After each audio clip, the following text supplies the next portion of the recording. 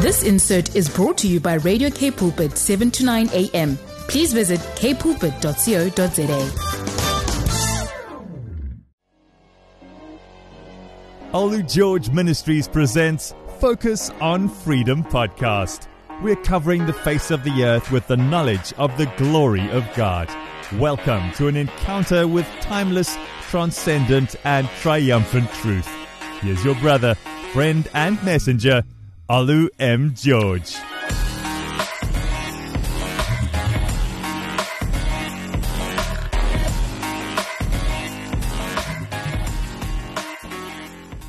We have been meditating on the subject of Jesus, our magnificent obsession, the title of my latest book. So I'm teaching from that book.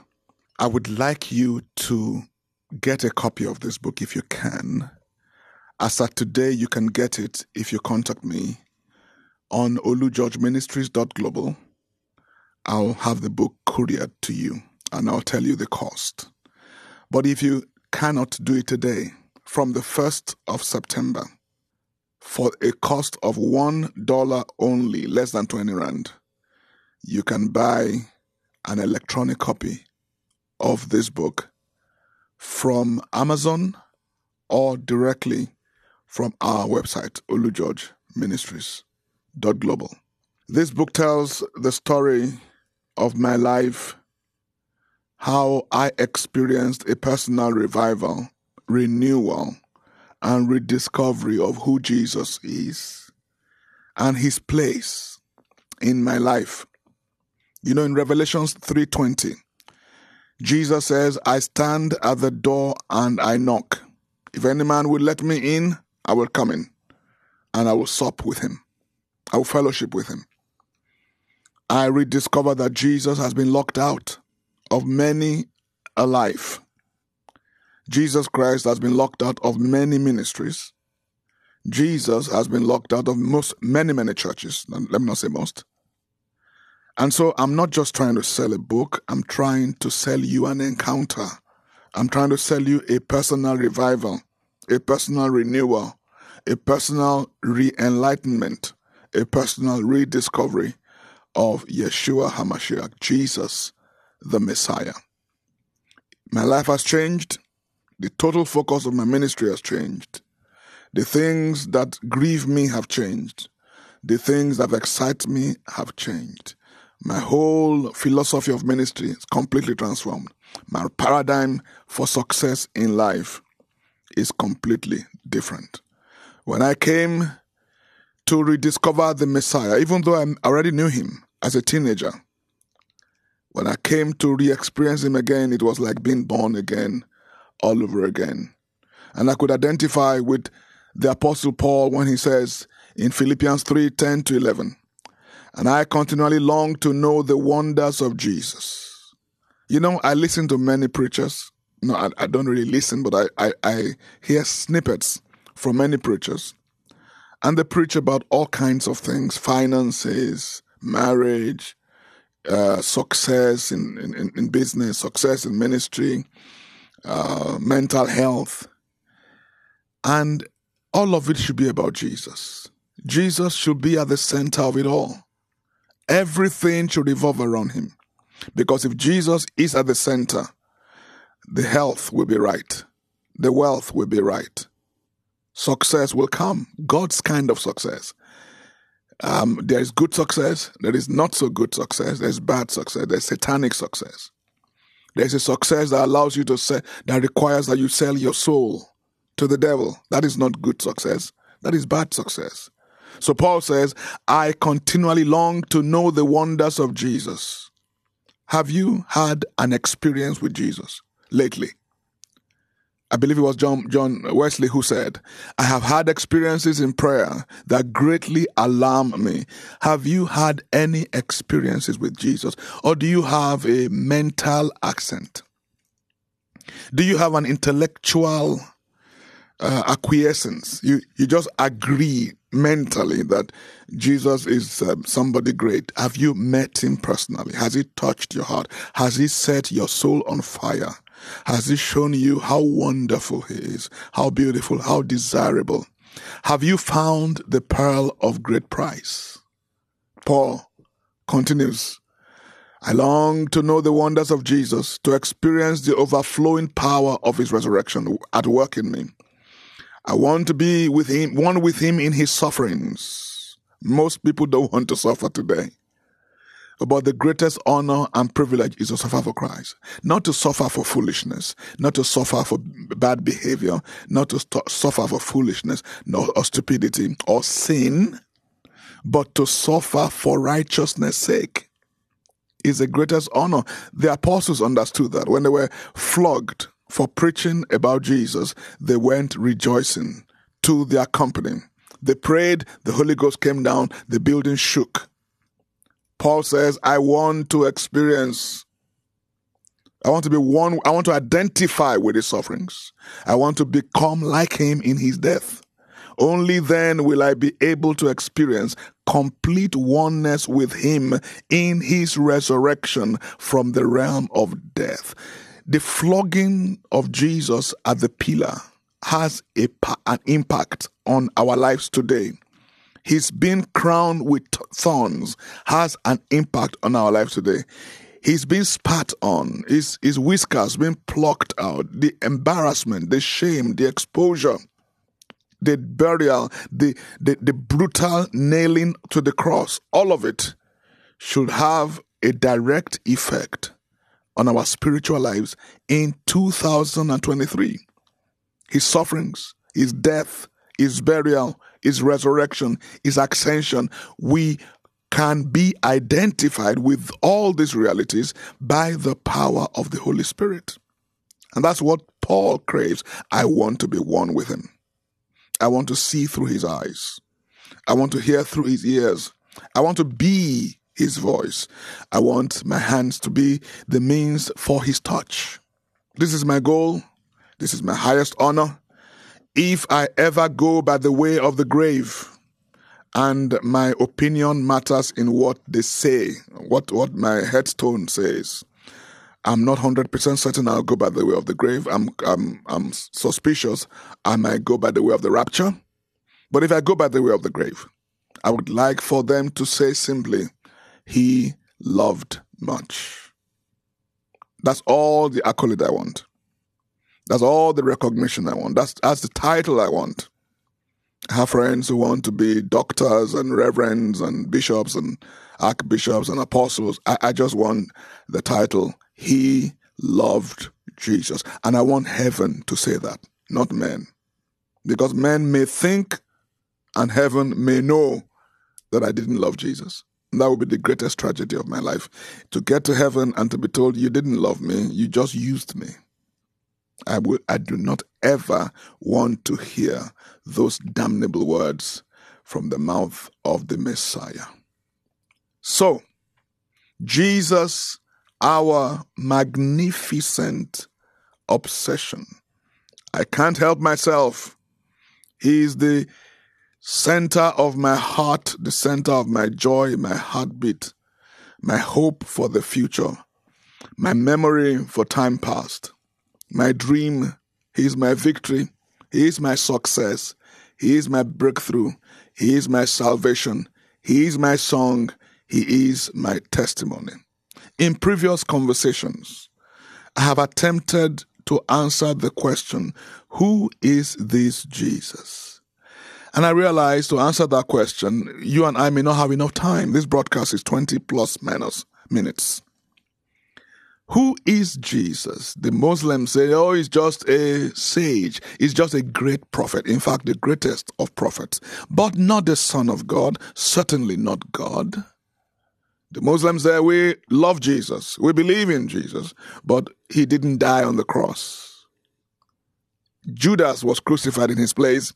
And God made it look like it was Jesus that was crucified. Because the mind of a religious man could never see the King of Glory abandon his crown in heaven, step out of eternity into this fallen, broken, imperfect, cursed system. be born not in a 5-star hotel, but in a manger with smelly sheep. And then choose willingly to embrace the extreme crucifixion of the cross. A mode of execution so terrible that Cicero thought it was unacceptable that a Roman citizen should be subjected to such. A religious mind will never do that. No God, no prophet, no apostle before Jesus showed up would ever do that. As a matter of fact, before Jesus went to the cross, he was on the Mount of Transfiguration, and he spoke with Moses and Elijah. I've heard a preacher say, and I tend to agree, that in fact, the Bible says they were discussing his impending death. They were actually discussing his impending death. And this great Bible expositor says he was sure that Moses was saying to Jesus, you're going to die, go to that cross. You're going to die like a criminal. You're going to be exposed, stripped, totally naked. Don't believe those images of Jesus you see on the cross in religious houses. He was stripped naked. The children came to play with his manhood and spat on him and cursed him. You performed all these miracles. You can't even save yourself. What kind of son of God are you? The ultimate betrayal. All his apostles, including Peter, who had bragged, I will never deny you at the cost of death. He didn't just deny him, he did it thrice, and he had to curse to prove to a teenage girl, that he never knew Jesus. To the new age, Jesus is an energy, a force. To the historian, he was a lowly carpenter in what they call Palestine. To many people, he is many things. But he is the bright and morning star. He is the Alpha and the Omega. He is the Logos. He is the logic of God, the logic of heaven. He is the bread of life that came from heaven. He is the water of life that came to quench the thirst. He is the reason for the season, to give us a purpose for our meaningless, boring, colorless, insipid lives. He is a wonder to our soul, the prince of all the rulers of the earth. He is the Son of God and the Son of Man. He is beautiful. He is powerful. Seas, storms, still when he commands them to. Anytime he attended the funeral, it turned into a party because the dead will come back to life, and without much drama. Anytime he looked up to heaven, miracles poured down, like when he took 5 loaves in his hands with 5,000 men, apart from women and children, possibly 20,000 people, looked up to heaven, and 12 baskets were taken from the crusade grounds. Some people say, well, that should have gone to the apostles. I don't think so. I think it went to the boy who gave his meal, and the apostles helped him carry those baskets home. Every time he looked to heaven, miracles fell like rain. He looked to heaven at the front of the tomb of Lazarus. And he says these familiar words, Father, thank you because you hear me always. And then he lifted up his voice and ordered the man who had been dead 4 days to come back to life. Do you know that Jesus is still the same today? Do you know he is the same? According to Hebrews 13 verse 8, he is the same yesterday, he is the same today, he is the same forever. Whatever he did yesterday, he can do today, he will still do tomorrow. He does not change. There's no shifting shadows with him. His power has never diminished. His kingdom has never reduced. He will never be voted out of office. He is powerful. He rules over the forces of life and the forces of death. Jesus is the most consequential human that ever walked the earth. They call his name Wonderful. They call his name Counselor. They call his name Everlasting Father. They call his name the Prince of Wholeness. And from a ragtag army of 12 illiterate, untrained, uneducated in theology or any kind of education, blue-collar men without an army, without the internet, without technology, he's saving souls in the billions. And he is still saving souls today. He is fascinating. He's amazing beyond belief. The world has never seen anything like him. The world will never see anything after him. He lived for 30 years to prepare for a ministry of 3.5 years. We would rather prepare for a ministry of 30 years in 3.5 years. But he lived 30 years in preparation to do ministry for 3.5 years. And the world has never recovered, will never recover from his impact. Has any name been more hated than the name of Jesus?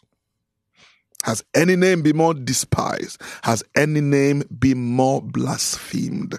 Have you ever seen people on television take the name of Muhammad, the prophet of Islam, in vain? Have you ever seen anyone on television take the name of Buddha in vain? No, it's the name of Jesus. It's the name of Christ. Yet, his power has never diminished. He is not just loving, he is love. A rich man came to him and asked him, what shall I do to inherit the kingdom of God? Jesus said, well, obey all the laws. Obey the prophets. He said, I've kept all these laws from my youth. And Jesus, knowing him more than he knew himself, and knew his addiction to mammon, his slavery to the tyranny of mammon, the spirit behind commerce and profit and increase and crony, unrestrained capitalism. Not true capitalism, crony capitalism. The spirit of mammon. He says, go sell everything you have and come follow me. And when he did, the Bible says he looked at him and loved him. Oh, he loves the lovable. He loves the unlovable. The Bible says, when we were yet haters, when we were yet sinners, when we were yet mockers, when we were yet despisers, when we were blasphemers, when we wanted nothing to do with him, he died for the weak. He died for the ungodly. When we had nothing in the natural that we could add to him or his cause or his kingdom, he added to us. And even after Peter denied him 3 times and influenced the rest of the disciples to abandon the mission and go back to their fishing business, they struggled to catch a fish all night. They caught nothing. And Jesus was there on the beach, preparing breakfast for them. What king in history would abandon his glory and become a servant to his own creation, to his own subjects? And so he asked them, have you guys caught any fish? Since you refuse to remember when I borrowed your boat many, many moons ago, and after preaching, I asked you, throw your net to the right side, and you did. And you caught so much fish. Your nets were breaking, your boats were sinking. Since you didn't realize that I am the author of you and fish, I'm the author of commerce, the devil has no original creation, well, have you caught anything? And once again, he brought in a supernatural harvest that brought Peter on his knees. Jesus was not just loving, he was love itself, love personified, love epitomized, love in action. He is transcendent. He is worthy. He is worthy of our affection. He is worthy of our obsession. He is worthy of our fascination. Is worthy of our devotion, is worthy of our worship, is worthy of any sacrifice. He's worthy of any cost. Following Jesus sure is costly, but he is worth it all. If you gave up a whole lifetime of achievement, of enjoyment, of travel, of education, if you gave up a whole lifetime of pleasure to follow him, you would have gained the most valuable of all. That was what Paul did. He says, the things that used to be valuable to me, the things that used to be the things we boasted and bragged about, the things we would kill to have, today I consider those like dog dung. I want to speak to you in the next teaching about the 4 square Jesus. Still trying to answer the question, who is this Jesus? He is my friend. He is my brother. He is my Lord. He is my master. He is my Savior. He is my God. He is my guide. He is my help from now even to the end of the age. If by any means you don't know Jesus personally, if your experience or your knowledge of him is purely intellectual, not experiential, I command you now in the name of Yeshua HaMashiach, fall on your knees and lift up your hands in holy surrender. Jesus, I give you my all. I give you all of me, my past, my present, my future. Wash me with your blood. I believe in my heart you died for my sins. I embrace all that you did for us on that cross. Let the Holy Ghost identify me, engraft me, plant me, plug me into your sufferings, your death, your burial, your resurrection, your ascension, and your enthronement in heaven. Thank you, Jesus, for saving me. In the name of Jesus. Maybe you knew him, but you have drawn back. You have moved away. You have slidden back. Come back home, for earnestly and tenderly, Jesus is calling. Come back home. Come back to your first love. Thank you for joining me.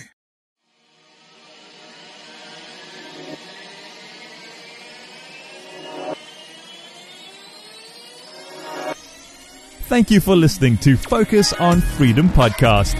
For more information, please visit olugeorgeministries.global or send a WhatsApp inquiry to +27 81 300 6633.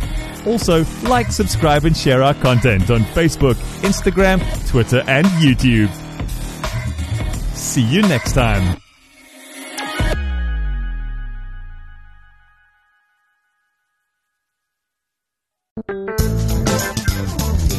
This insert was brought to you by Radio K Pulpit, 7 to 9 a.m. Please visit kpulpit.co.za.